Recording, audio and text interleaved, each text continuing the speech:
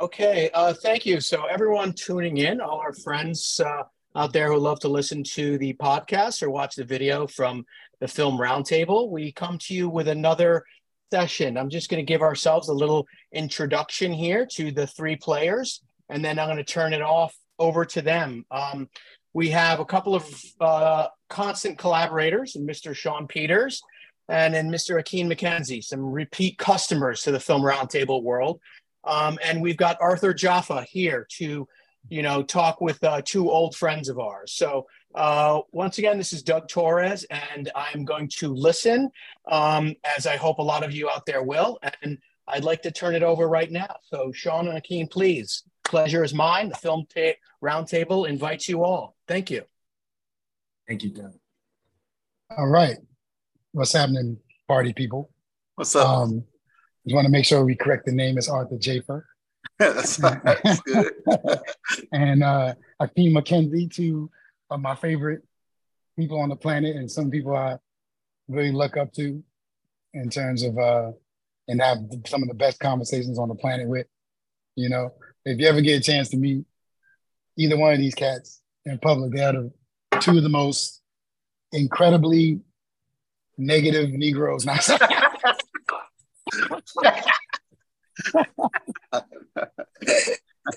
critical Negroes. Critical Negroes. But informed and super intensely informed negativity. So if you want to, but one of the things I think that, I've had a chance to work with Akin extensively, and I've worked with AJ a little bit. But just beyond work, one of the things that I have always just been so intrigued with and enthralled by is the methodology of both of your work in terms of how it informs your thinking. And really, you're almost like you're almost like archivists in a way, in terms of your process, in terms of your artistic work. And I think what lacks these days a little bit, just because of the nature of things. Akin, you and I were talking about this yesterday, but one of the things that wait for it to get out. There you go. I was saying one of the things that me and Akin were talking about yesterday was that. No, I felt like we did too much yesterday. I was like, we had a 3-hour conversation. We haven't left anything for tomorrow. Yeah, I would have blocked that. I know it's like, save it. We just got into all kinds of stuff. But one of the things we got into was just the nature of research, or the things that we even do a paper for school, even the nature of how we had to go through that process already inherently had a certain amount of rigor. You had to go to the library. You have to know the Dewey Decimal System. You have to go around the damn library and find 5,000 books. And then once you compile the books on the table, then you had to go through the books. You had to get a highlighter or a pencil and underline all the books, or you had to have $5,000 to do photocopies. If you didn't have that, you had to literally underline each thing and then transcribe it into a notebook, then go through the notes, highlight the notes, and then transcribe, and then think about that, and then transcribe that into a paper. So there was a process of work. There was never the assumption or even the thought that if you were going to do something that required required thinking or putting on your thoughts into a compiled piece of work, that wasn't going to require a lot of rigor before. Right. Even getting to the library. Yeah. Sure. Whereas now that has been redacted, not to say that is good or bad, but it's definitely a different way of approaching distilling information and processing it for yourself to be able to then codify it into a cogent piece of work or thought. So I do find that when I look at your process, AJ, and all the years and years of compiling books and images in a very analog way, scrapbooks, cutting out shit from magazines, You know how many magazines you have to go through? You know how many piles of books and images you have to go to make them fucking books? Here's my language. You know, so that is a different way of thinking. When I remember being on set of When They See Us with Akin. And I hadn't seen this when we worked on Random Act season 1 together. But I remember being on set and Bradford showed me it was either a piece of furniture or something that was on the wall, and on the back of the thing hanging on the wall was a whole detailed description of whatever the poster was and its context to the time, you know, to the era, to what was happening during that time and why it belonged in the room. You know, so if someone, I'm sure the average person, the actor, the average director, even or whoever probably didn't flip over the thing to look at it, but you did that for yourself, you know? So, you know, I guess I'd like to start the conversation. I know that's a heavy one to start with, but just under the context of rigor and why it's important to, if you're going to communicate something, to really unpack it, you know, extensively before you have a thought. Just maybe talk about that a little bit. In regards to art. I did want to say one thing as you were saying that, Shawn, and I appreciate that. And yeah, I do it for me because I think that the vibrations and stories of humanity, those very human things are important for us to engage with. And in some senses, everything, how we display ourselves and how we express ourselves to the world. So those visual elements are so important to give the depth and acknowledgement to and understand why they are there and give other people the opportunity to understand if they haven't done the work themselves. But when you were talking about the library, I kept thinking, is most people's process when you were doing a research paper to go blindly into information and then after looking at all this information, concluding something, and at that point you would decide what your paper was? I don't feel like that's what it is. And I want to use that as a metaphor for us in general in our process of creativity and creation. Because what I think is that most people in college would come up with a theory first. And then you go to the library with the sole purpose of finding evidence to support your theory, which is not, to me, intellectually rigorous. That is, you glancing through a book quickly, excluding all the information that could perhaps negate or give you greater insight and depth, and then concentrating on the pieces of which parrot the thing of which you've already thought. And I think for a lot of human beings, you kind of jump out of the womb that way. You very early on create this idea of self-perception, and then you go out about the world trying to put more evidence of the things you want to control and feel like are true for yourself. And so I'm always trying to shake that up for myself. I'm conscious that I am also capable of falling into that trap. And so I do my best to shake those things up, debate with myself, and just to kind of articulate this point one more time, but without getting too long-winded, is I remember one of the most effective college courses that I took was a professor at Sadasian. He said, right now you're going to write something. It's got to be 3 pages of something you're very passionate about, and I need evidence in it. And you have 40 minutes to write this, and you will be graded on this, so it must be good. We did it, wrote about whatever was passionate to us, and he said, I was lying to you. I'm not going to grade you on what you just wrote, but you now have your first research paper assignment. It's a 20-page research paper arguing on the opposite of what you just wrote in those 4 pages. And if you don't convince me in that paper, then you will get a bad grade.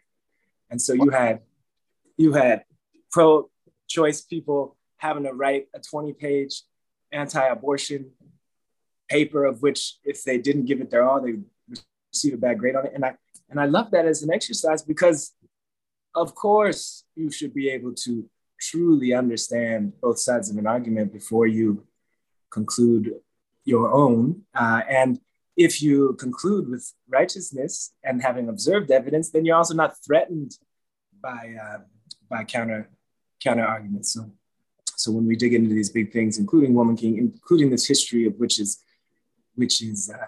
always through a perspective, it's always through the winners, the people in control, the people with the parchment paper, the people with the drawing pad who are illustrating pre-photography, those people in my film were slavers and colonialists, you know, from Europe, who were there to oppress and take resources from the people of Dahomey. So that you could take that, you could start at that space and decide that that is what history, that is going to be the accurate history to you. But if you do that, you're not observing who and why is writing it. You can, and this is the last point, and I'm sorry, because I want to not go on too long, but you can watch the written materials from the slaving portion in Dahomey, shift to colonial portion, where the motivation is to access resources. And when that motivation shifts, now you're advertising a good trading partner. So your depiction of the Dahomey kingdom and the people that occupy it is much more beautiful and benevolent. Now you're motivated to concentrate on how good their roads are and how advanced their civilization is and how great their math skills are and all the beauty of working with these people to trade with them. Prior to that, you were looking to dehumanize them so that you did not take home self-judgment with you as you chained and oppressed people and brought them back to whatever country was demanding chattel, slavery, oppression, and hurt. So those things are logical if you decide and choose to look at them, which is fun and exciting and important to me. And seen. Well, I'm just gonna go back to the library thing just again for a second. You know, I grew up in libraries because my parents were teachers at a small Black college in Mississippi. My next door neighbor, Mrs. Green, was the head librarian. And from pretty early on, she just gave me keys to the library. And oftentimes I would fall asleep in the stacks. And my dad would come and get me 1, 2 o'clock in the morning, wake me up. I'd be sleeping in between the stacks. And some of that was definitely powered by, I mean, there was this way growing up in Mississippi, in the Delta in particular, you had a pronounced sense of deprivation, for lack of a better, a pronounced sense. We can't hear you. I can't hear you. We can't hear you. Okay, now you're coming in like Jimi Hendrix or something, all distorted and shit. We have to get a translation on that later. That's for anybody that doesn't know. That's Bradford Young, our family and collaborator. He said he was bombing our round table. Okay. Hold on. Okay. Let him talk. What was I saying? But I was saying, oh yeah, this whole library thing, you know. So the thing is about in Mississippi, for me, I had a very pronounced sense of not having access to stuff. You know, you just felt isolated, like in a way. Because, you know, in the summers, we would visit our cousins in New York or Chicago or whatever. And like everybody else, we had television, which is the first social media. You know what I mean? It's just something that really happens when you start getting these, you know, remote visions of other people's lives, what other people have and things like that. So I was just drawn all the way to libraries, like, and not even like it sounds like an intellectual thing, but oftentimes I was just looking at pictures. Sometimes I was reading, you know, it really all depended. And one of the things that I think, you know, I'm not nostalgic about these kinds of things in terms of the acquisition of information and stuff like that. But there's a certain aspect of physically moving through stacks and how you come to put your hands on information that does something neurologically. I mean, you know, that information registers in a completely different way than when I'm just, on the internet or something, just, you know what I mean? Like doing searches and stuff. It's just a different process. Plus everything on the internet has already been, in a way, categorized. It's been put in these sort of boxes already. And yeah, sure, Dewey Decimal System, that's to a certain degree, but, you know, you use the word, to start, can you say vibes? And vibes, man, for me, I've discovered more things in libraries purely from vibes than some I was going looking for.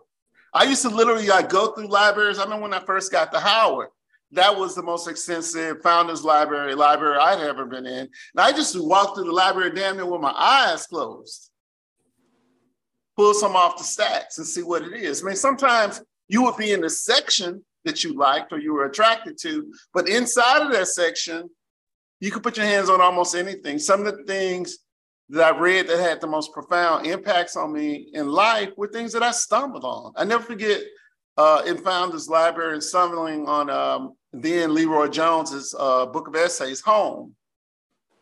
And I just flipped it open. And for whatever reason, I'm flipping on, one page and I'm come across the term African retention. Never heard that term before. Never heard the concept before. Blew my mind.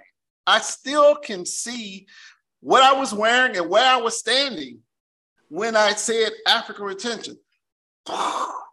You know what I mean?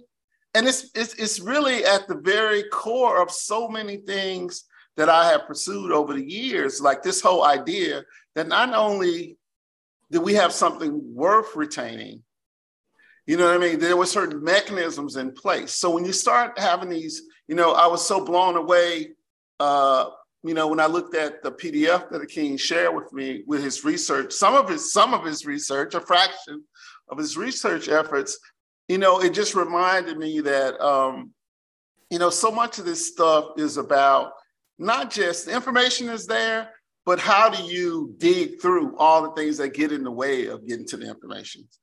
How do you that's like when I say rigor, or when I hear the word rigor, what that means to me is not like a methodological approach or something. It's really about a certain kind of tenacity and understanding that, like you said initially, Akin, like you read this person's accounts or something, they say you have to take everything with a grain of salt.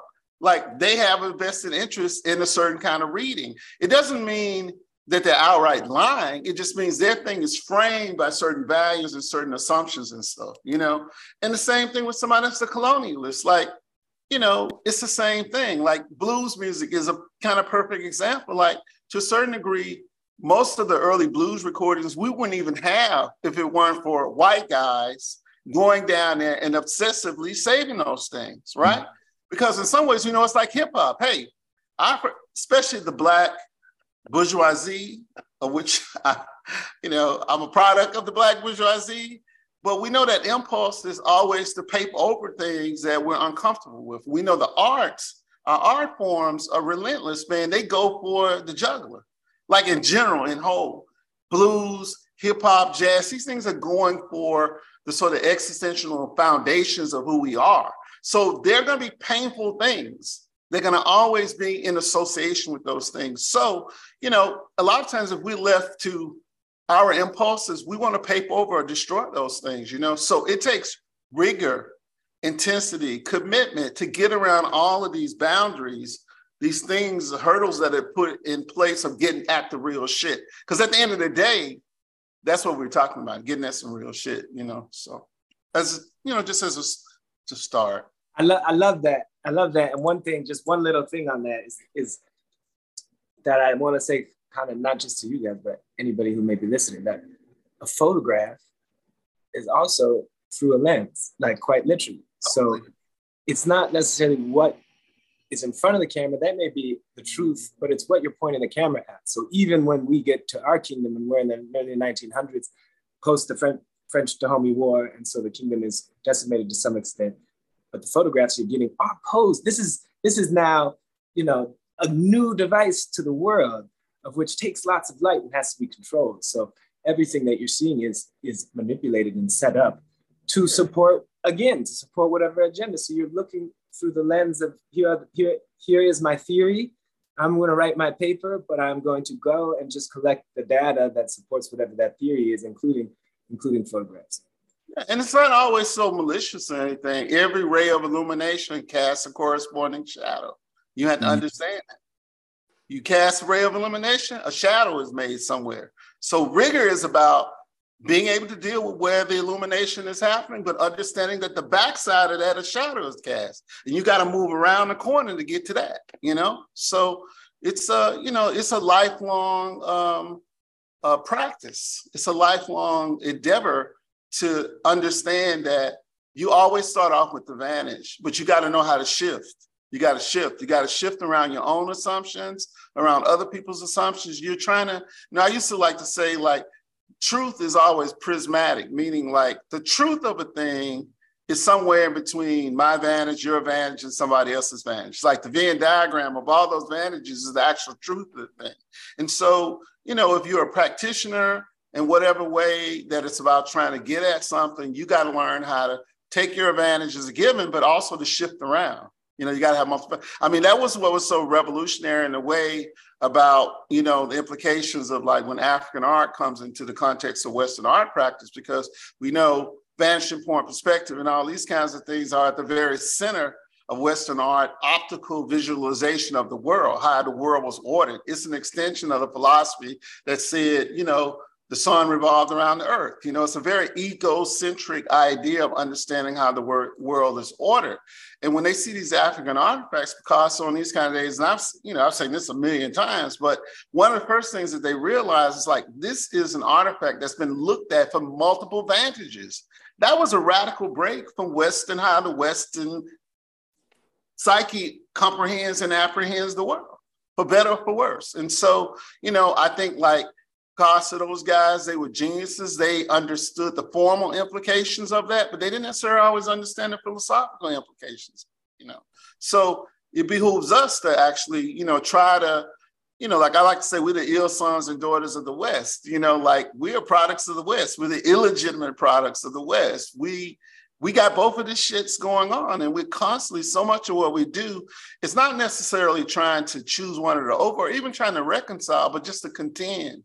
You know what I mean? With the duality or the complexity of how we understand and apprehend the world.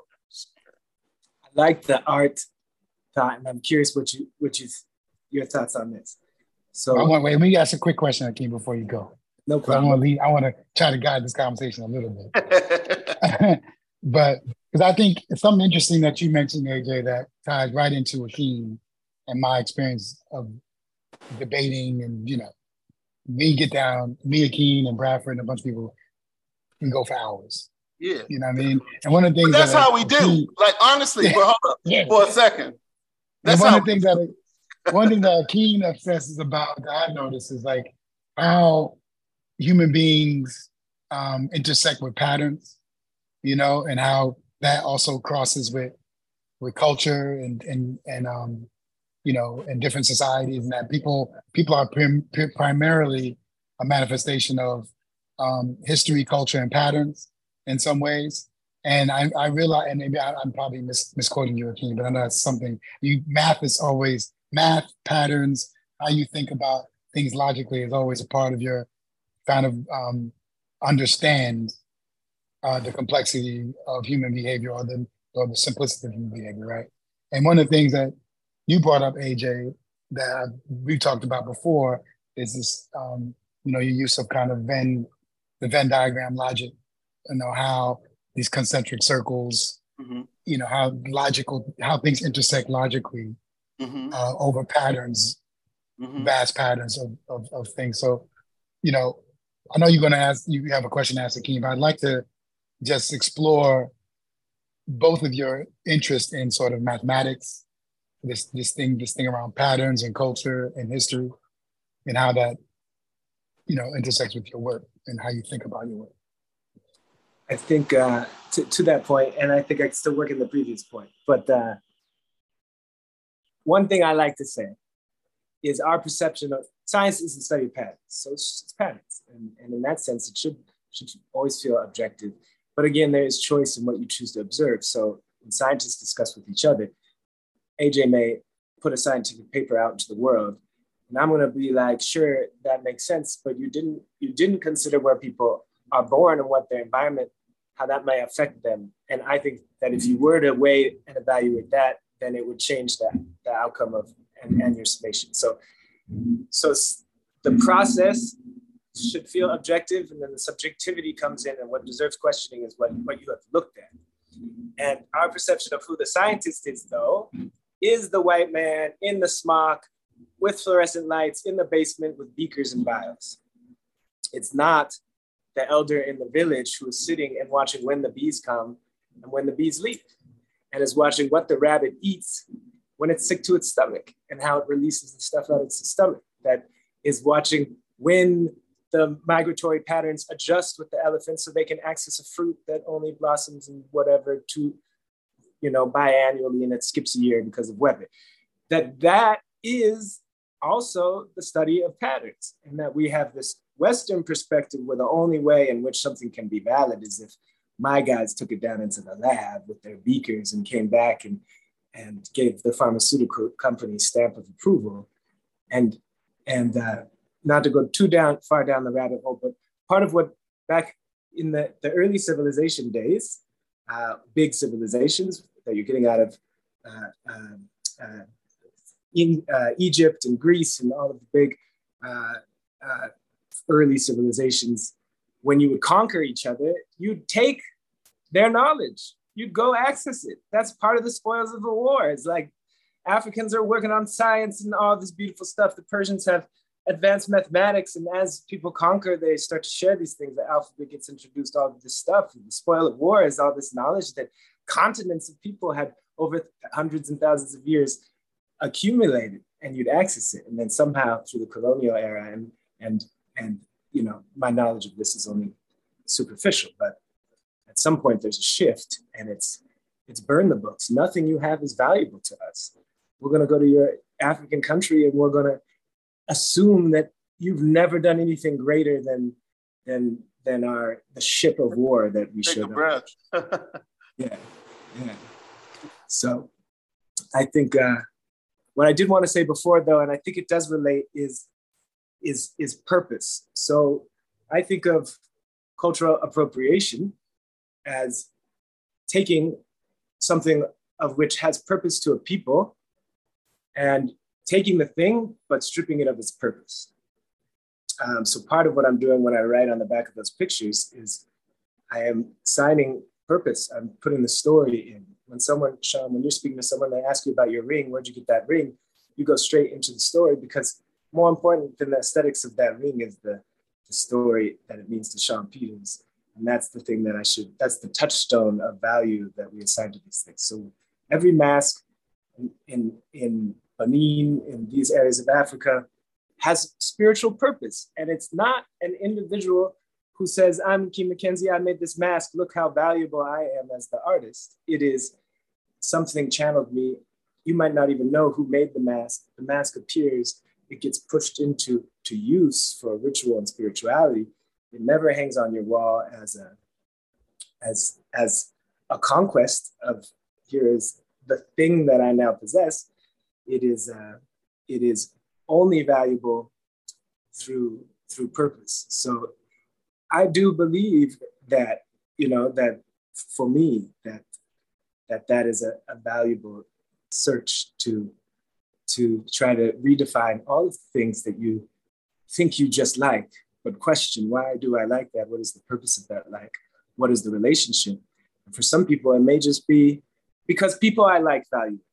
But it's good to know that about yourself, that you don't like it or dislike it, but your friends that you like or your community like it, so you like it. On a broader scale, though, that becomes, which we talked about yesterday, Shawn, but like the club of advertising, where we are so far away from knowing the things that we truly value and why, and the ritual behind those possessions of ours, that they become valueless. So rather than appropriate things, I try my best to understand them and grow connection with them and be available to listen and hear and participate in the people of which still have deep connection with the traditions that they may represent. And that can be from a film like When They See Us, when we're talking about New York, or that can be all the way back to 1823 Dahomey, when we're talking about the people of Abonge.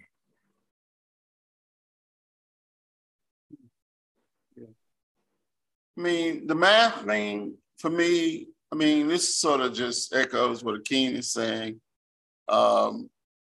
And what he said, what I said earlier about retention, that's why that word had such resonance for me, because really what we're talking about is continuity. We're talking about continuity. When you say repetition, you're talking about continuity. You know what I mean? Like the thing repeated itself. It had a shape, it had a form, it had a frequency, it had an amplitude, and that continued or not, or it didn't. And if it didn't, why didn't it? Or why does it? Or how can it? All these kinds of questions. So it seems to me, particularly like, we're talking about, there's a general conversation, but, in particular in the medium of cinema, so much cinema at core is about continuity, Like you take a photo of something, okay, you don't know what's right outside of the frame. You don't know what happened a second after that moment that you took the photo. But cinema, because it's a sequence of images, right, really is about continuity on a fundamental level. Like I got into this thing recently with someone, we were arguing, we were trying to put in a application, and we were arguing about the use of certain terms. And they wanted to use video because they said that was a term that the engineers were familiar with. And I said, well, why don't we just say motion pictures? And they would say, well, that's periodized, you know what I mean? Because the people associate with movies. But I was saying in a fundamental level, what we're talking about, whether it's like cinema, like celluloid or a digital image or a video image, which is not a digital image at all, it's an electronic image. What we're really talking about is one picture followed by another still image, followed by another still image. That is primarily what we're talking about. And how when you string those images together, even if you just have them in a flip book, you don't even need just a flip book, you get the impression of motion.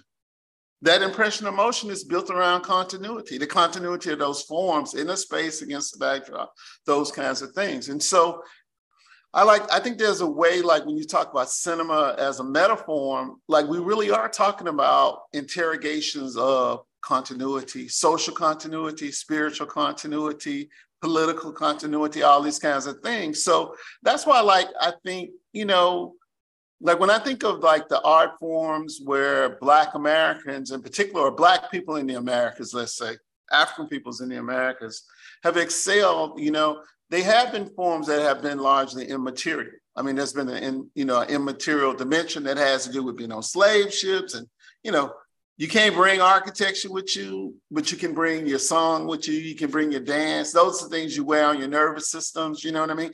That's a kind of continuity. And that's a kind of ability to be able to transport those things. But when you get into this space of material expressivity, see, cinema, one of the things I love about cinema as a form is it's on the crux of those things, because on one hand, it's just light, right? But it's light that's dependent on having moved material forms around in front of that light, when you capture it. This is why, like in the olden days, before everything was digital and you could see it immediately after you said it, after you shot something and you had a cinematographer. Like when I grew up, the cinematography thing was like, it was a big deal because you didn't know if you got anything. Like literally, you can shoot the whole day and you didn't know if you got anything. It was always kind of magical when you saw it because it was always a question. So the cinematography thing had to do with like, if this shit goes wrong, we know whose head to cut off on a certain level. It was high stakes. It's not like high stakes now because you point a camera at something, you can look at it 2 seconds later, right? The thing about what's difficult about it is moving things around, so in King, if you're reconstructing a Bomi or something like that, that's a massive undertaking of coordinating people's life forces and their resources and things to reconstruct a thing that no longer exists, doesn't exist in the form that we want to see it in. That's a massive undertaking. And when I point a camera at it, we want to know we got it. Because once we tear it down and move on to the next thing, it ain't simple. It's not as simple as snapping your fingers and coming back to it. It just doesn't work like that. So these mediums are mediums where I think as Black people, we know they're mediums that we have come to slowly because of the material stakes that are, in play. So hence we get in these spaces, and I know it's something that I'm obsessed with as well. I think when it comes to the whole idea of rendering Black life, Like there's one hand, like people talk a lot now about Black futures. Like, there's Black people in the future. You see, it said brilliant billboard that said Black people exist in the future and shit like that. But we know so much of our whole thing is how do we tell the story? How do we tell like the ontological frame of who we are? How do we tell how we got here? With accuracy, particularly as you were saying earlier, King, we know all these people have vested interest in those things not exist. I always remember like Toni Morrison was talking about when she was doing research on, I think it was the Song of Solomon, and it had these, slavery stuff in it. And she was trying to find these artifacts that had been made, the bits to put in people's mouths, cages over people's heads. You see drawings of them and things. And she was saying it was like in the 60s and 70s when she was starting to research this thing, it was impossible to find the artifacts because post-slavery, they buried all these things. They literally buried these things in America, even though there were large corporations. Many of the largest corporations now, if you track back past a certain point, you would see at one point where they made their living was making enslavement implements, right? She said she had to go to Brazil to find actual artifacts of these things that she had read. There were accounts of the things, but no physical actual things. She wanted to put her hands on these things, put these things in her mouth so she could see what it felt like to wear these things. So much of the challenge of us rendering our stories, so many of our stories are in the past because our past is what's at stake. That's what's missing. When we say a black person, as opposed to an African person, what you're talking about is a certain relationship to continuity. That's what you're talking about. When you're in Africa, you could be oppressed by colonialism or neocolonialism and anything, but basically you're surrounded by your continuity. You're surrounded by friends and family. They have a certain relationship to the land, to the geography, all that kind of stuff. When you talk about Black people, African people in the Americas, what you're talking about is a break with that. Gaps. And that gap is what's critical. So that's why these questions of rigor, philosophies of these things, ethos of these things, how to get at the real thing, is why it's critical, because that's what's at stake for us. How do we take a continuity that's broken and weave it together? How do we get, how do we render these things? Like a big challenge to me always, I think of, it's like, how do we render slavery, let's say, for example? Because we don't got no pictures of it. We don't have any pictures of slavery. And a picture, as we say, a picture even is limited, but we don't have any pictures of it. What we have are accounts of it. We don't know how people moved around on the plantation. We don't, because we don't got no movies of it. We don't have any videos of it. We don't know if a person had to ask permission, if they had a hand sign that said it was all right for them, if they had to pee and they're in the cotton field. How did that go? Did the person just have to pee there? Did they have to hold it? Or did they have a hand sign where they could go off? And, we don't know. It's so many things we don't know. So the question becomes, what are our strategies? What kinds of strategies do we have to accurately, to the best of our ability, render these things? What it looked like, what it felt like, you know what I mean? How we existed inside of it, how it informed how we moved. All these kinds of questions are like critical questions. And that's the challenge, it seems to me. It's a challenge. That is a challenge. Oh, I'm sorry. Go ahead, Shawn. Well, I just wanted to say, just in response to that, and I'd like you guys to speak on this. One of the things that I want to go back to your work, Akin, and now I forgot the name of the series. What's the weed deliverer? High maintenance. So one of your things, one of your episodes in High Maintenance that I love the most is the elder man who obviously has dementia, and the dealer comes in, he mistaken as either his son or his grandson, I can't remember. But one of the things about the world that you created in that apartment, I remember I watched it twice, and one of the things I just remember was how much residue was in that space and how much I could smell it. I got an olfactory response from the visual of that space, aided by the lighting also, but aided by sound design. But mainly what you did in terms of the layering of this all this implicit information. And one of the things they talk about in technology, well, especially when you're dealing with CGI and you're dealing with potentially AI visualization. One of the things they talk about obviously is this notion of the uncanny valley, right? And especially when you're looking at someone's eyes and body movement and things like that. And they talk about the eyes are the window to the soul. And why is that? And that's because human beings have been looking at each other's eyes and communicating non-verbally on record over 250,000 years. And that is epigenetically, that understanding of how to read someone's emotions through their face, through their eyes, is something that we know. It's not a matter of information. There's difference between facts and data and knowing, right? And so one of the things I see, even when I look at, sort of Venn diagram exercise as a logical exercise, maybe in a piece like Apex, right? As part of that is coming up with these logical, these sort of relationships between these images. But part of that is also knowing. Mm-hmm. Knowing this alien response is connecting to Miles Davis, or this understanding of sort of Black expressivity as something alien to the West. Mm-hmm. So it'd be interesting to talk about sort of why, in both of your work, there's this sort of this sense of really trying to drill it down to the residue to find the truth in something, and maybe the truth not in an objective truth in terms of a factual thing, but in this sense of knowing something. I'd like to go down that road if you can.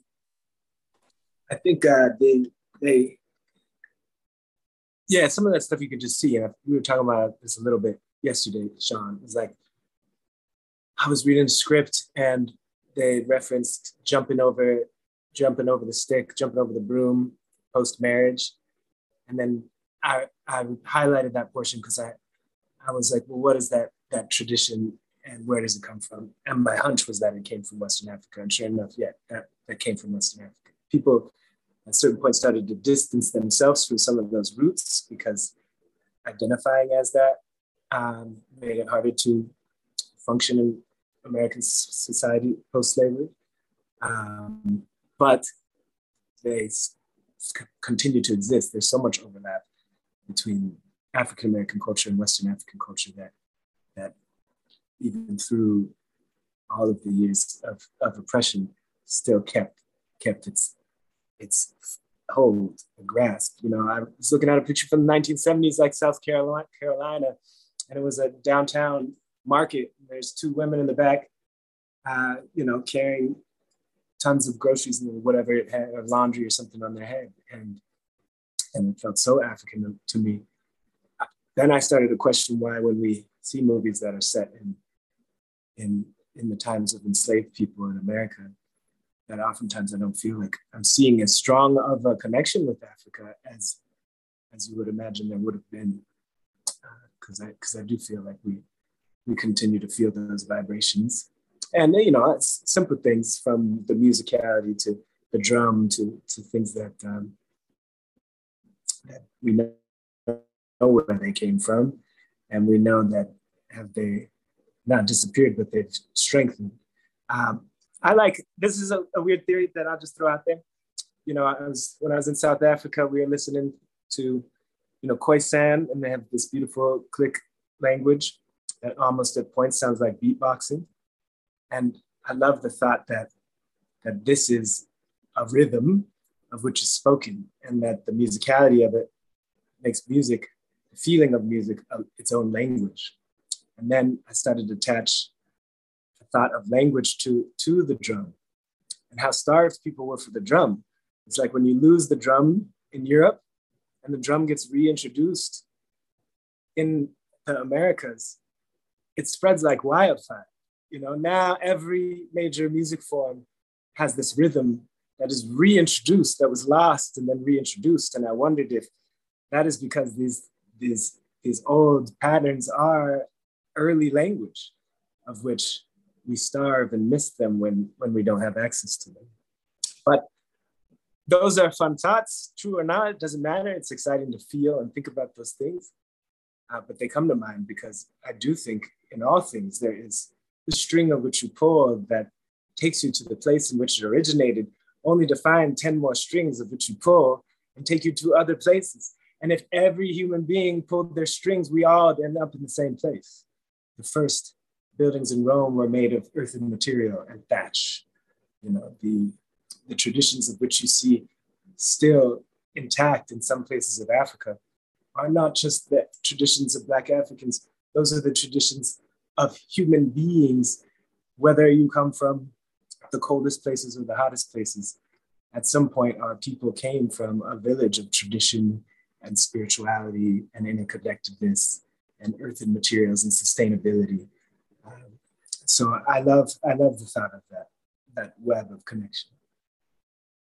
Yeah, it's like one of the things that comes to mind to me just listening to your Keen is this whole question of, which I'm constantly asking myself, is how do we look at things, you know, as a practice, as a practice, you know, what's our ethos of looking at things and how do we understand the nature of what's getting in the way of us seeing things? Like, I like to think, like, one of the things about the Black community, like historically, classically, we're the community of keeping it real. Like, in other words, we can lie to other people, but we don't lie to ourselves. Classically, I'm not so sure now anymore, but classically, we don't lie to ourselves. We know, like, there's a difference between what a person says and what a person means. We don't collapse to two things, right? We know, like, being able to distinguish the difference between what's said and what's meant was life or death for us. It's not like just a game. It's life or death for us. So we've always been, you know, when people say things like keeping it real and shit like that, that's really what we're sort of alluding to, is like, are we seeing it as it is? Not as we want it to be, not as we dream it could be, are we seeing it as it is? And so, you know, that requires it requires, like I said, an ethos or a philosophy and stuff. And it also requires a kind of understanding of all the things that get in the way of that. I love this thing that Cornel West says. He said, there's certain things you cannot not know as a Black American. I thought about that for years. Things you cannot not know as a Black American. It took me 20 years before I came to say, we figured out how to not know what we cannot know. You know what I mean? Like, there's strategies of a delusion that we've developed to account for this keeping it real thing, because it's painful to look at the reality. You know, you have to be, it's not something for the weak-hearted, you know? It's something that requires you to be unflinching in a way. Like, I love to tell this story. This brother told me when I was at Howard. So this is, you know, in the early 80, maybe 80, 81. If I remember correctly, he was an Angolan filmmaker. He was in town. He came to screen a film. You may have heard, I may have told you the story before, Shawn. He came in town. He showed this film. It was a beautiful film. I can't remember the name of the film, but it had a lot of myth and folk tales and things like that in it. And it had a sort of these griots in it. And I remember afterwards, I was having this conversation with him, and he said, you know where griots come from? You know what a griot? You know where a griot? I said, yeah, I know what a griot is. He says, you know where they come from? And I was like, you mean like what country? He said, no. Do you know how griots came into being? And I said, maybe not so much. He said, let me tell you this story. I love this story. Never forgot it. He said, this is where griots come from. He says, there was two brothers, and they were taking, you know, an epic odyssey. Like all folk tales have these epic odysseys, Iliad and, you know, and Odyssey and things like that.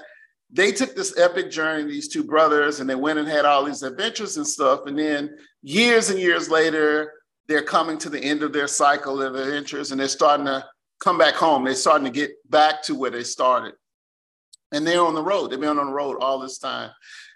A lot of experiences, a lot of adventures, a lot of insights, a lot of hardships. They get to a certain point, and one of the brothers realizes he's too weak to make the final part of the journey. He said, I'm not going to make it home. I'm too weak. I'm going to die on the road.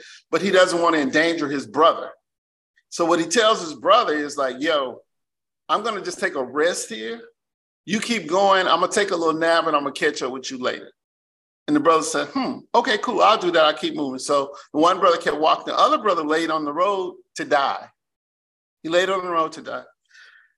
After a certain amount of time, when the brother who had proceeded didn't see his brother catching up with him because he was going half speed, he said, I'm going to go back and check on him. He came back and checked on him. He saw him laying on the side of the road. And he realized, he knew immediately what was happening. That his brother had gotten too weak. He was going to die. So what he did is took his knife, cut his own calf off, made a fire, cooked his own calf, woke his brother up and said, yo, man, I found some food. Why don't you eat this so you can get your strength back up and we can make it home? His brother ate the food, not knowing what it was, got his strength back. They got up together and they made it back home. So they say when they got home, people were so happy to see them, they cheered because they hadn't seen them in, decades or whatever, right? And then they saw one of the brothers bleeding on the leg. And in the way that people know these things and miss, they knew immediately what had happened. That homeboy had eaten the flesh of his brother, right? So they ran away screaming, because he was a ghoul, right? When the brother who had eaten his brother's flesh looked and saw it, he understood what had happened. What he said was, from this point onwards, I and my sons and daughters will sing the praises of you and your sons and your daughters. And their sons and their daughters will sing the praises of their sons and their daughters. He said, that's where the first griots came from, right? He said, so if a griot dies, they don't bury a griot with everybody else, even though griots are powerful entities in these communities because they're the retainers of history and continuity. Use that word again. They're the retainers of continuity. But when they die, they don't bury them with everybody else. They put them in a hollow tree and let the maggots eat them. He said, you know why? He said, because griots feed on the flesh of the people. They feed on the flesh of the people. And he said, the reason I tell you this story is because, number one, you got to get straight with your calling.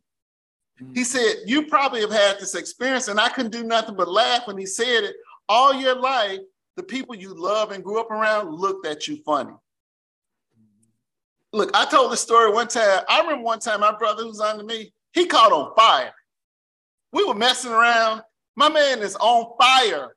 And as my brother, I grabbed him to try to put him out, but I was putting him out like this. I was looking at it like, damn, this shit is interesting. I ain't never seen nobody on fire.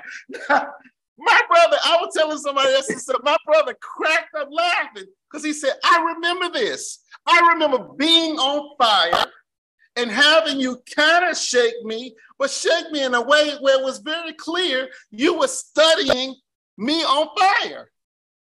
Now, that's a griot impulse. Griots are people who are in the shit. The shit is hitting the fan. It's hitting the fan with everybody, but we're the ones who take note. We bear witness.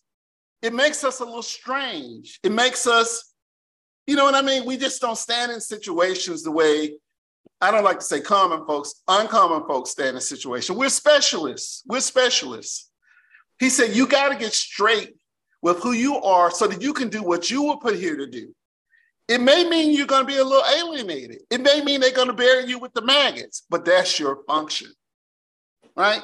So part of that is being able to look at things in an unflinching way. Like I know I've trained myself to not recoil from things that are disturbing, which is just human nature, but to push in on things that are disturbing. That's a very valuable skill in the context where we know our continuity has been erased. You know what I mean? Because looking at those voids is painful. Not everybody can do it. We have to know not only how to do it, but why we're doing it so we can maintain and refine our practice. So that was a little bit much, but. No, I love that. That's beautiful. That was very clarifying for me. Yeah. I was like, damn, I'm like, damn, that's exactly correct. No, it's real. It was like, I heard it, it just made me comfortable with a certain aspect of myself that I never could understand, why I felt slightly alienated from the people I love. And I feel total solidarity with them, but there's difference. There's difference, That's right. There's difference. I want to piggyback on that for you and Akin because, I have this the thing that I have not issue with, but the thing I've been working on myself as a cinematographer is this notion that everything has to be, this notion now in cinematography is that everything's beautiful, man. Everything had a perfect key light. Everything's ready for Instagram. Everything's either a certain style that a particular cinematographer everybody admires, and everybody does that. You know what I mean? But no one, everything, if you were doing a movie about a crack addict, that lived in a carriage house in the back of a townhome in Baltimore, that shit ain't gonna be beautiful. The way that's gotta feel, the way the memory, collective memory of what that has to feel like is gonna be so ugly and so many beautiful, but the details and the residue, the lighting, that can't be, quote unquote, perfect and beautiful. So where is the bravery, but also not just the bravery, but the curiosity and the wonderment of the shadows that's cast by the light, that thing that is ugly. As artists, how brave and how far are we ready to go to explore that in the medium, let's say, of cinema or images that we work in. I love that. I want to go back to AJ real quick, just to say one thing I kept thinking of as you were telling us that story was have you ever injured yourself bad? Like, I've had moments where there's like blood squirting out of the side of my leg, and my reaction is I start laughing. I start laughing because it's painful, but it's almost like you're overstimulated. It's like you're observing so much. It's almost comically painful. Like this, I am feeling so much pain right now that the sensation of it is almost fascinating. You don't want it, but there's this overwhelming sense of observation that is going hand in hand with the fact that you're also feeling the suffering. So to observe your own suffering is almost to be overwhelmed by an experience of which it's so dramatic that there is this stimulating observation of it too. That like, I remember having this wisdom teeth pulled, and they're cracking it, and you can feel this grinding sensation in your skull, and the vibration of it is bouncing through your head. It almost makes you hyper aware of your humanity in a way that is fascinating. I would never want to get my wisdom teeth pulled again, but there's also something fascinating about it. I did want to back up too to another thing is pour out a little liquor. I remember I was with the voodoo king of the head of the spiritual leader in Ouida, a place on the coast of Benin, and I had gone to meet them and spend some time with them and speak with them. And they were very patient. We have this Western rush. I have to fill that space. I have to have the next beautiful thought ready to go before you're even done answering the question I just asked.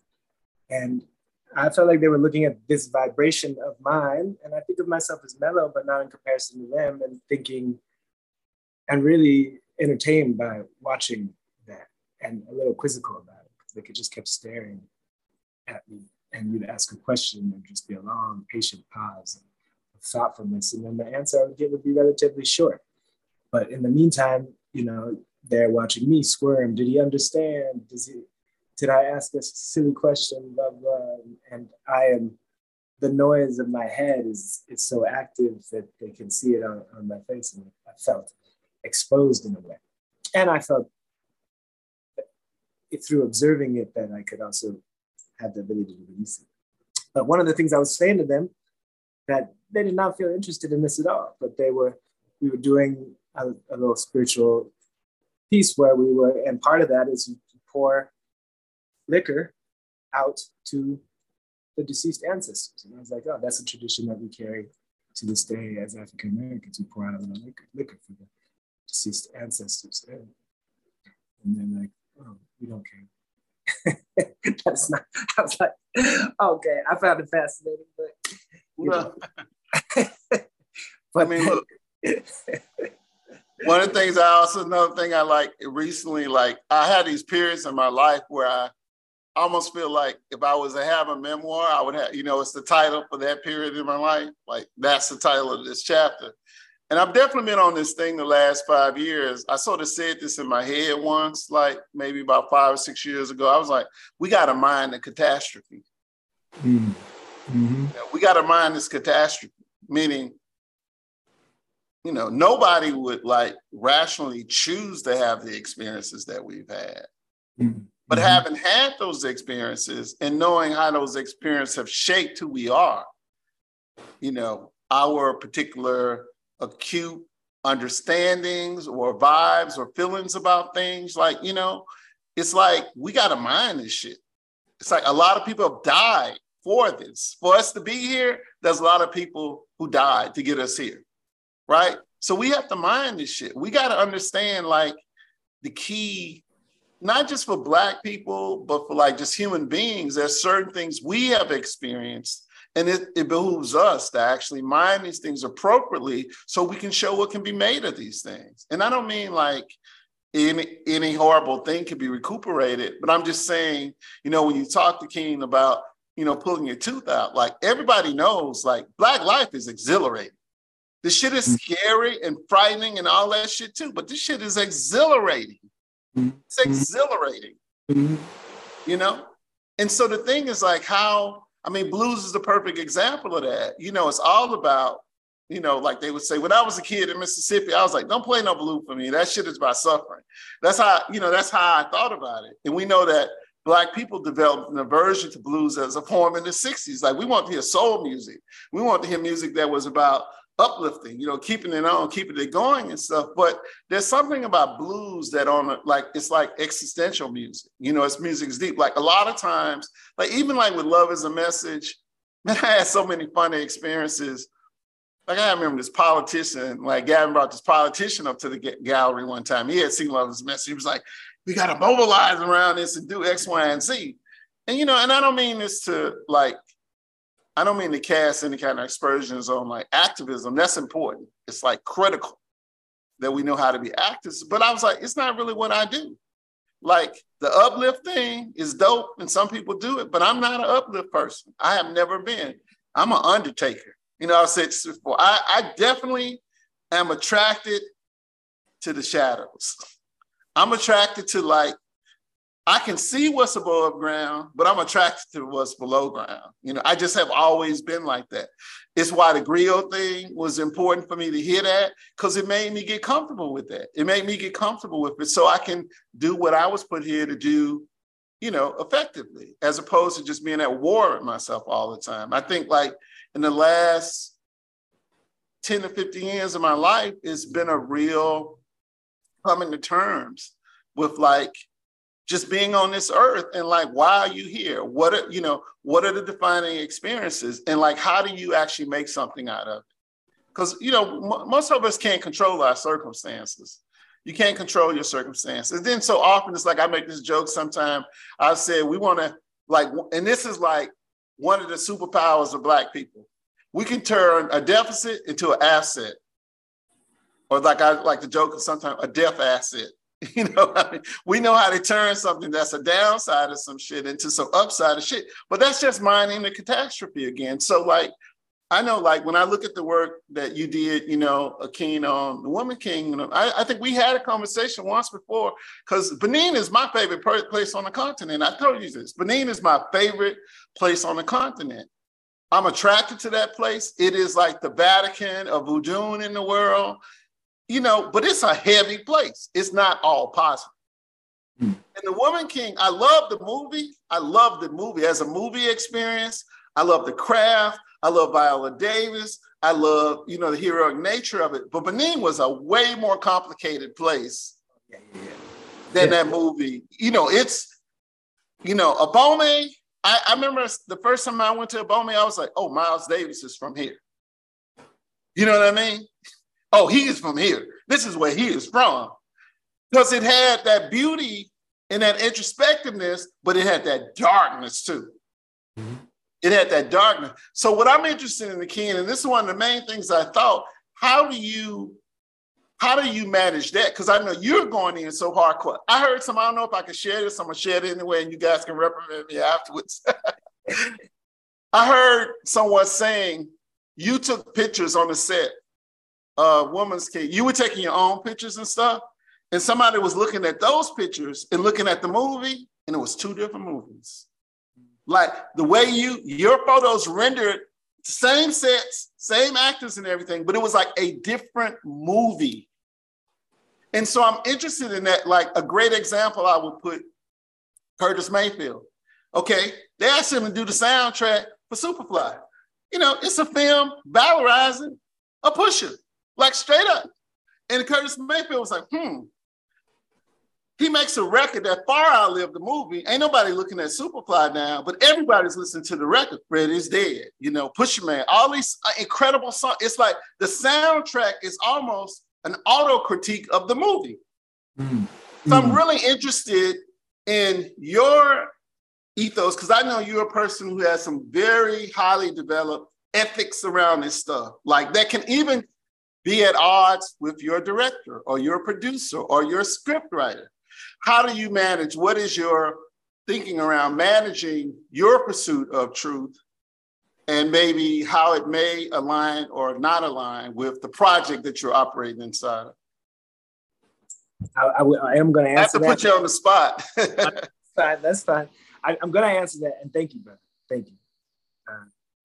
But I'd want to start with observing some of the controversy about the Woman King and rebutting it. Because for all the people that had their feathers ruffled and wanted to feel disappointed that in the movie that is about slavery, that is about, for the first time maybe being depicted in the West, Africa's participation in slavery, that is about a slave kingdom, and your response to that is, damn, I wish there was more slavery in it. What I felt like was missing was more slavery. First of all, that's an interesting reaction. Second of all, do you also do that when you watch the films of Rome that don't depict slavery at all, even though that was 50% of the population, or the films about Greece, or the films about Portugal or Dutch? Did you know that the Dutch built all of the massive slave castles throughout Africa? When you see George Washington, I was reading that he didn't have wooden teeth. He had a slave's teeth in his mouth.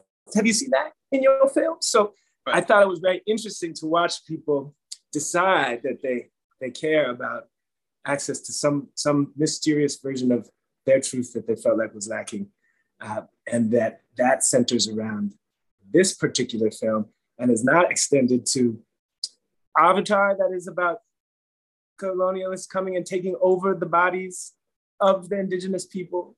In the new one, there seems to be Maori people in it. I'm like, Maori people are on Earth. Confusing things, of which I'm not targeting that film. I'm just saying if what it is we want to do is question, there are so many right things worth investigating. I would say, but I would say, hold up, break in 1 second. Woman King was 5 stars. I don't want it to be mistaken that I was critiqued. I thoroughly enjoyed myself in Woman King.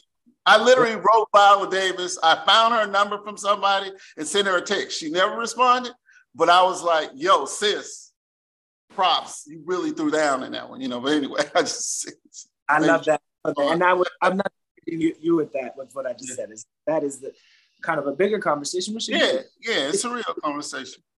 And my hope with this was, what my hope with the film always was, wow, what a great starting point. What a great introduction.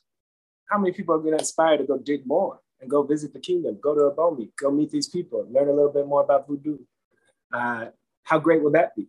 But unfortunately, for a lot of the camps where they love it or felt as if that's not, they want to see a different type of film around slavery, that the thing of which I thought was the thing of which was most valuable to me, which was opening up a door and a window into exploration, a deeper understanding of the people and the culture, did not manifest in the way that I would have liked. With that said, AJ, the things that I am most proud of is traditions that are baked into the film of which nobody questions. So nobody is saying, I can't believe the head of their military, Viola Davis, is sleeping on the floor. You know, nobody is saying, is why don't they have shoes on? You know, what I know is that some of the feet I saw in Benin, people that had never worn shoes, they look more comfortable than Nikes. The protection on the bottom of their feet naturally mean that they're not getting hurt by the small stones underneath their feet. Their feet have a natural protection of which ours would have too if we took off these big corporations' things that they tell us we need. The softness of your bed causes atrophy in your back. The harder bed is better for your back. The upright chair is worse for your body than the short stool or sitting on the floor. The traditions of which we bake into that I was a broken record and welcomed by Gina. You know, she was excited and engaged in that enthusiasm for this history. But that was very important to me, is to not have those things ring so true that there is no spectacle or conversation around that. I actually think that is a significant breakthrough in people's understanding, that they just go, oh, there's a different way of being, and that I accept that.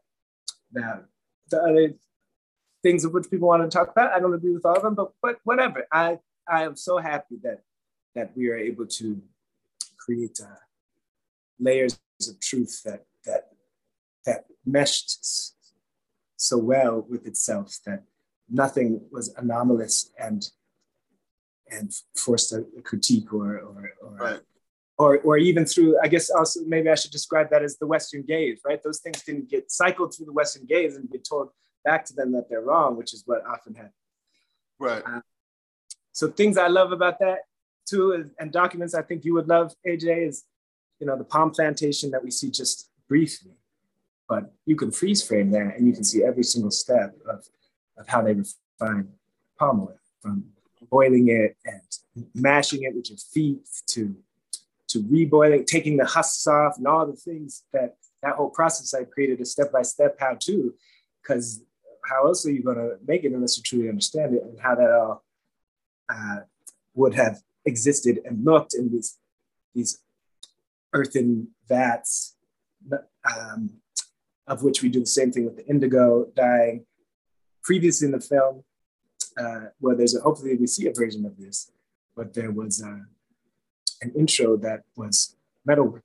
So it was seeing this handle and eventually the sword of Viola Davis's characters being made, which I love that. I love that because this is one of the earliest metalwork in the world, the tradition of which we see in 1823 Dahomey comes from some of the earliest metalwork in the world, which is earthen vats pumping air down a thing where you've taken a bunch of bound grasses and you built up earth around it. So it's wedged in package of grasses that when you light it from the bottom and then you pump through tubes and pump extra air in, you can smelt metal. Take simple clay. First you take beeswax, carve the details, the really intricate details of the handle of your sword, and then you pack mud over it, and then poke a little hole in the bottom and a hole in the top, pour in that smelted metal, the beeswax drips right out the bottom.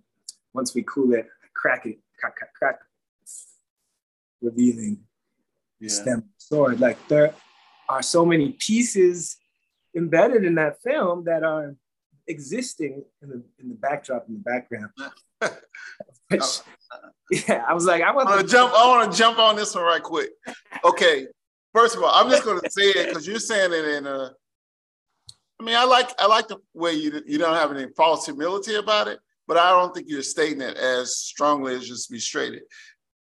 The rendering of Africa that was achieved, like the architecture, the spaces in Woman King, is groundbreaking. It just is.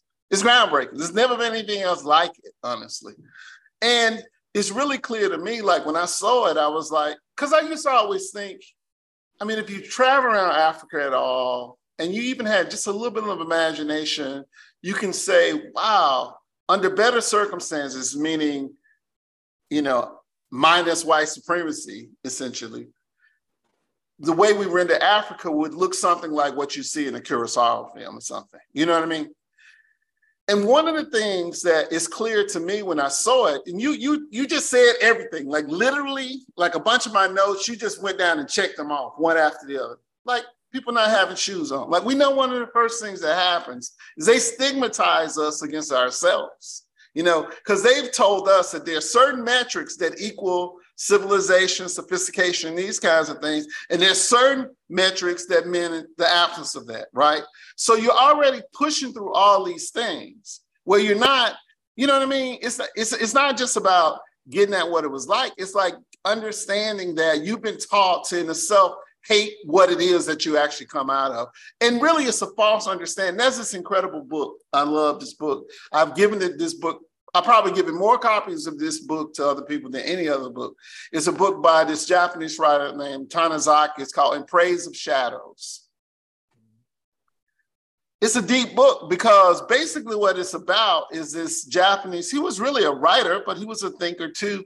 He's talking about the difference between Western values. I don't mean philosophical values, I mean aesthetic values and Japanese aesthetic values. And the story I always love, he goes to, and he's talking about a bathroom. He was like, the first time I went to West and they had all these ceramics and all these polished surfaces. That's my favorite story too. He was That's like, my favorite story. Couldn't even get a shit on, man. The shit just shut me down.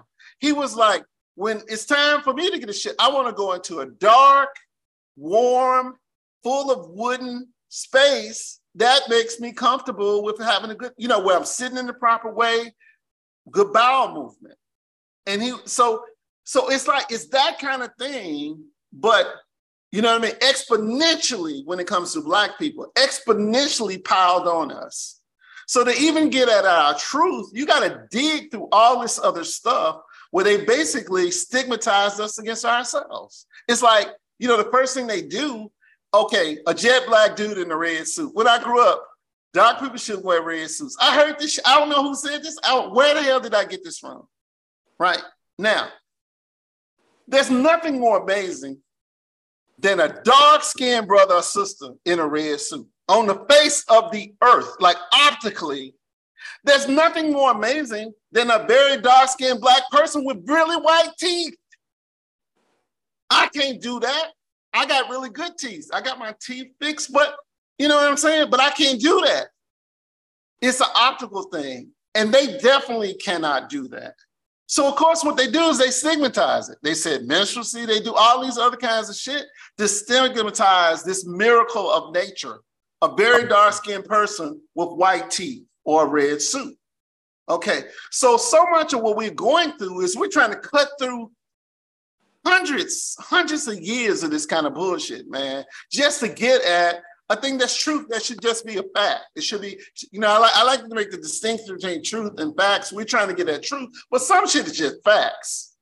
You know what I mean? So it's like what I saw in your work in there was like an unprecedented, just complete blasted through so much of that stuff. I know I can see when you talk about what you're doing, it's funny to me because you grin a lot when you're talking about what you're doing.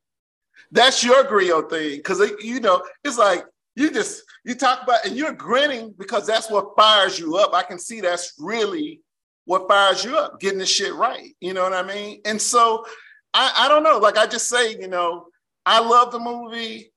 I think there's a better movie. I don't think the movie, okay, let me put this, because I don't want it to be like shade. I really love the movie. I was fired up. I was like, well, I've been waiting my whole life to see a movie with Viola Davis running around, her action shit like this. But, I've seen better action sequences and things. So I know the bar can be higher. I want to see the bar higher in those spaces. But on the level of the look of the thing, I was like, yo, hands down, this shit is fucking amazing, And it's amazing, like I'm saying, not in slick ways. It's amazing in quiet ways, an accumulation of quiet ways that add up to a bigger picture, you know what I mean, of what we're seeing.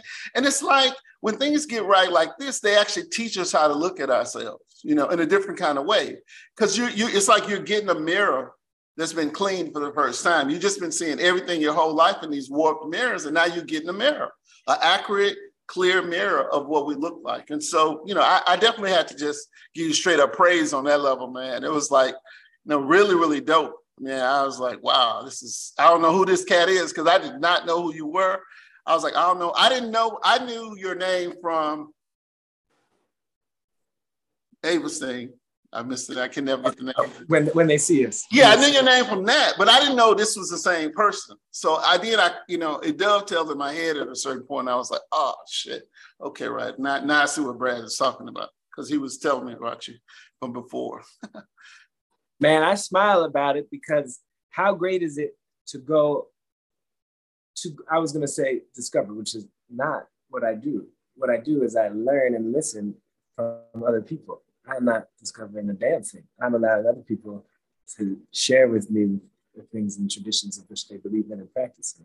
And then to go be able to replicate those things from the past, some of which is no longer existing today. Like to go and then make it, and then AJ, have the background recognize it. A lot of our background, they recognize these things. They went and just occupied it. The looming, all that traditional looming. When I was back in Abomi, which the artist section of the kingdom, for those that don't know, the kingdom that we built is also a World Heritage Site, and it exists in the country Benin, and you can visit it. It's called Abomi. And they have a crafts area which they use the same looms that we depict in the film.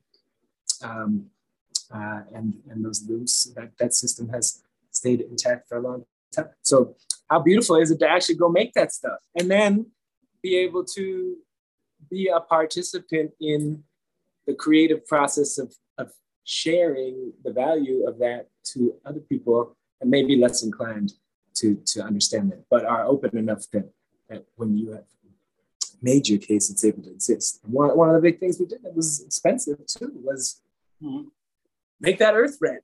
Yeah. That was not easy. Yeah. And fortunately, Gina Prince Blythewood, that's the director of the film. She is a legend in the industry, and no one could have made the movie like that. Right. And got so much through, like what we were able to get through, besides her and her strength and clarity of vision. But we saw the value of that red earth. That red earth is a Abomi. And that red earth, the path of red earth, a lot of people, our own ancestors walked that path before they got put on ships in the coast of Eden.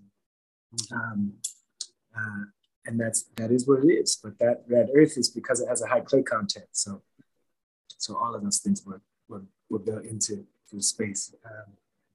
And it makes me happy. I want to wind us down because it's about to be 5 o'clock and I have something I have to move on to. But I do want to say is that Negroes in Miami and Atlanta didn't get the memo around red on dark skin. And that's a memory. Because those are liberated, relatively liberated spaces. When you go to Atlanta, how we persist. We persist despite whatever stigmatizing they put on what we do. We be persistent regardless. Because Miami and Atlanta, I think about at least 50% of the dark-skinned Negroes got on red and black specifically. It ain't no denying it. I just saw this interview with Miles Davis, and they were asking him how he chooses, new members in his band. And I mean, that's like Miles's accomplices. That's like Train, Wayne Short, Herb. I mean, it's a high bar. He was like, I just look at how they hold their instrument. If they can't hold their instrument instrumentally, I know they can't play nothing. I look at how, if I don't have a red suit on, Miles said, if I don't even looking good, I know I can't get into anything. That would seem to be irrational, but we know how we are. I mean, it's like, it's real. It's a real thing. It's a real thing, If you look at Thelonious Monk, man, I'm just reading his bio recently, listening to it, the long one. And that, he was just a weird dude. That whole aesthetic with the big ass glasses and the French berets. That was the way he liked to dress. Yeah. And then Dizzy took it on, and then the rest of his history with the whole beatnik movement. But my friend's about to leave me, so I need to wind this down. Cool. Anyway, it was good to talk to you guys. It's so illuminating, man. And I'm hoping you guys work together on something small first. Don't have to be something big like a feature about why don't you do an installation together? There's so many. There's such a nexus on the way y'all think and the way y'all process information that something. Just do a collab. I keep trying. We done it. I hope that can happen soon. Yeah. Anyway, man. Yeah. All right, brothers. Thanks for having me. Talk soon. All right. Appreciate you, AJ. I appreciate you, Shawn. Thank you. Thank you. Thanks.